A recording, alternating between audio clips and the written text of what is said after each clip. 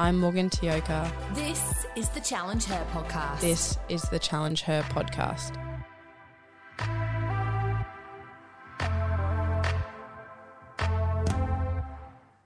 Hey team, it's Morgan Tioka here. I just wanted to touch base around some of Simon Sinek's work.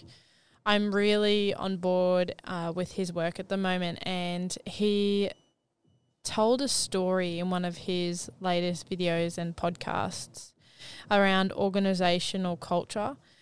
And I'm huge on organisational change at the moment because I'm doing a Cert 4 in Elite Athlete Wellbeing, and it's all about understanding the environment and the space we create and how an athlete or a person, so it could be in business, how they change based on the environment they're in, instead of focusing on the athlete themselves or the person themselves and focusing on what they can do and what they can't do, looking at what can we do, how do we create a space where they truly feel that they can be themselves and therefore be innovative, trust the process, feel supportive and safe to take risks and make change.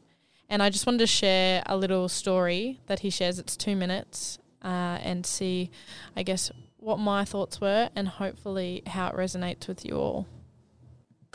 I'll tell you a true story. A few months ago, I stayed at the Four Seasons in Las Vegas. It is a wonderful hotel. And the reason it's a wonderful hotel is not because of the fancy beds. Any hotel can go and buy a fancy bed. The reason it's a wonderful hotel is because of the people who work there. If you walk past somebody at the Four Seasons and they say hello to you, you get the feeling that they actually wanted to say hello to you. It's not that somebody told them that you have to say hello to all the customers, say hello to all the guests, right? You actually feel that they care. Now, in their lobby, they have a coffee stand. And one afternoon, I went to buy a cup of coffee, and there was a barista by the name of Noah who was serving me. Noah was fantastic. He was friendly and fun, and he was engaging with me, and I had so much fun buying a cup of coffee, I actually think I gave 100% tip, right? He was wonderful. So as is my nature, I asked Noah, "Do you like your job?" And without skipping a beat, Noah says, "I love my job." And so I followed up. I said, "What is it that the Four Seasons is doing that would make you say to me, 'I love my job'?" And without skipping a beat, Noah said, "Throughout the day, managers will walk past me and ask me how I'm doing, if there's anything that I need to do my job better." He said, "Not just my manager, any manager." And then he said something magical. He says, "I also work at Caesar's Palace. And at Caesar's Palace, the managers are trying to make sure we're doing everything right. They catch us when we do things wrong." He says, "When I go to work there, I like to keep my head under the radar and just get through the day so I can get my paycheck." He says, "Here at the Four Seasons, I feel I can be myself." Same person, entirely different experience from the customer who will engage with Noah. So we in leadership are always criticizing the people. We're always saying, we got to get the right people on the bus. I've got to fill my team. I got to get the right people. But the reality is, it's not the people. It's the leadership. If we create the right environment, we will get people like Noah at the Four Seasons. If we create the wrong environment, we will get people like Noah at Caesar's Palace. So interesting. So at schools, you get observed a lot. So walk-ins where your boss or the head of your area will actually come in and observe what you're doing. So ensure that the students are aware of what's going on.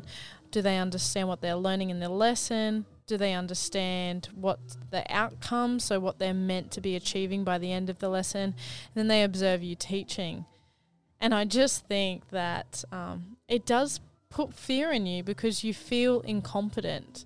You feel as though you're going to let somebody down. It's like when a police officer is in your rear view vision mirror and you're driving down the highway and you straight away, there's no siren, but you're straight away going, "Oh my gosh, what have I done wrong?" And you start to go into this panic mode of, "Oh my God, there's so many things that, they're going to pull me over for. Like, what's wrong? Are my clothes? I don't know. My seatbelt on? Yep. Okay. Is my phone around? No. Okay." And you start to question and hesitate everything that you're doing. And I just think that there's clear evidence there based on someone who's an incredible researcher in the world, looking at organisational growth, change, innovation, had some incredibly intellectual and academic conversations with people. And then you look at our generic government-based organisations, and we are micromanagement, we are making sure people aren't doing the wrong thing, we are walking around. So yes, in our space at the moment, even though we work with great people and everyone has passions around their work and they love what they do, or they joined the space to really love and be passionate about what they do, they feel as though the organisation itself doesn't trust them because there's all of these rules and regulations. And so you just feel so incompetent all the time, or just scared and nervous that you're going to miss a mark, you're going to make an error or miss a beat. And it's very interesting that is the opposite to what Simon Sinek talks about. So it'd be interesting to see what people think of this, and I'd love some comments or some feedback, because I find this really interesting. And it is just one perspective. I mean, I'm sure there's perspectives on the models that, workplaces use at the moment, but it's something different. It's really relevant for me at the moment, and I just thought that I would share. So I hope you all have a lovely afternoon, and that is me for today.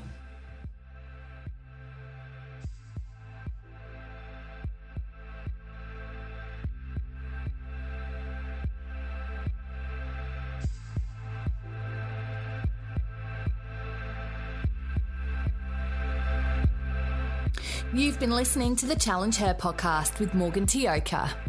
Follow, rate and share to help empower and educate young women.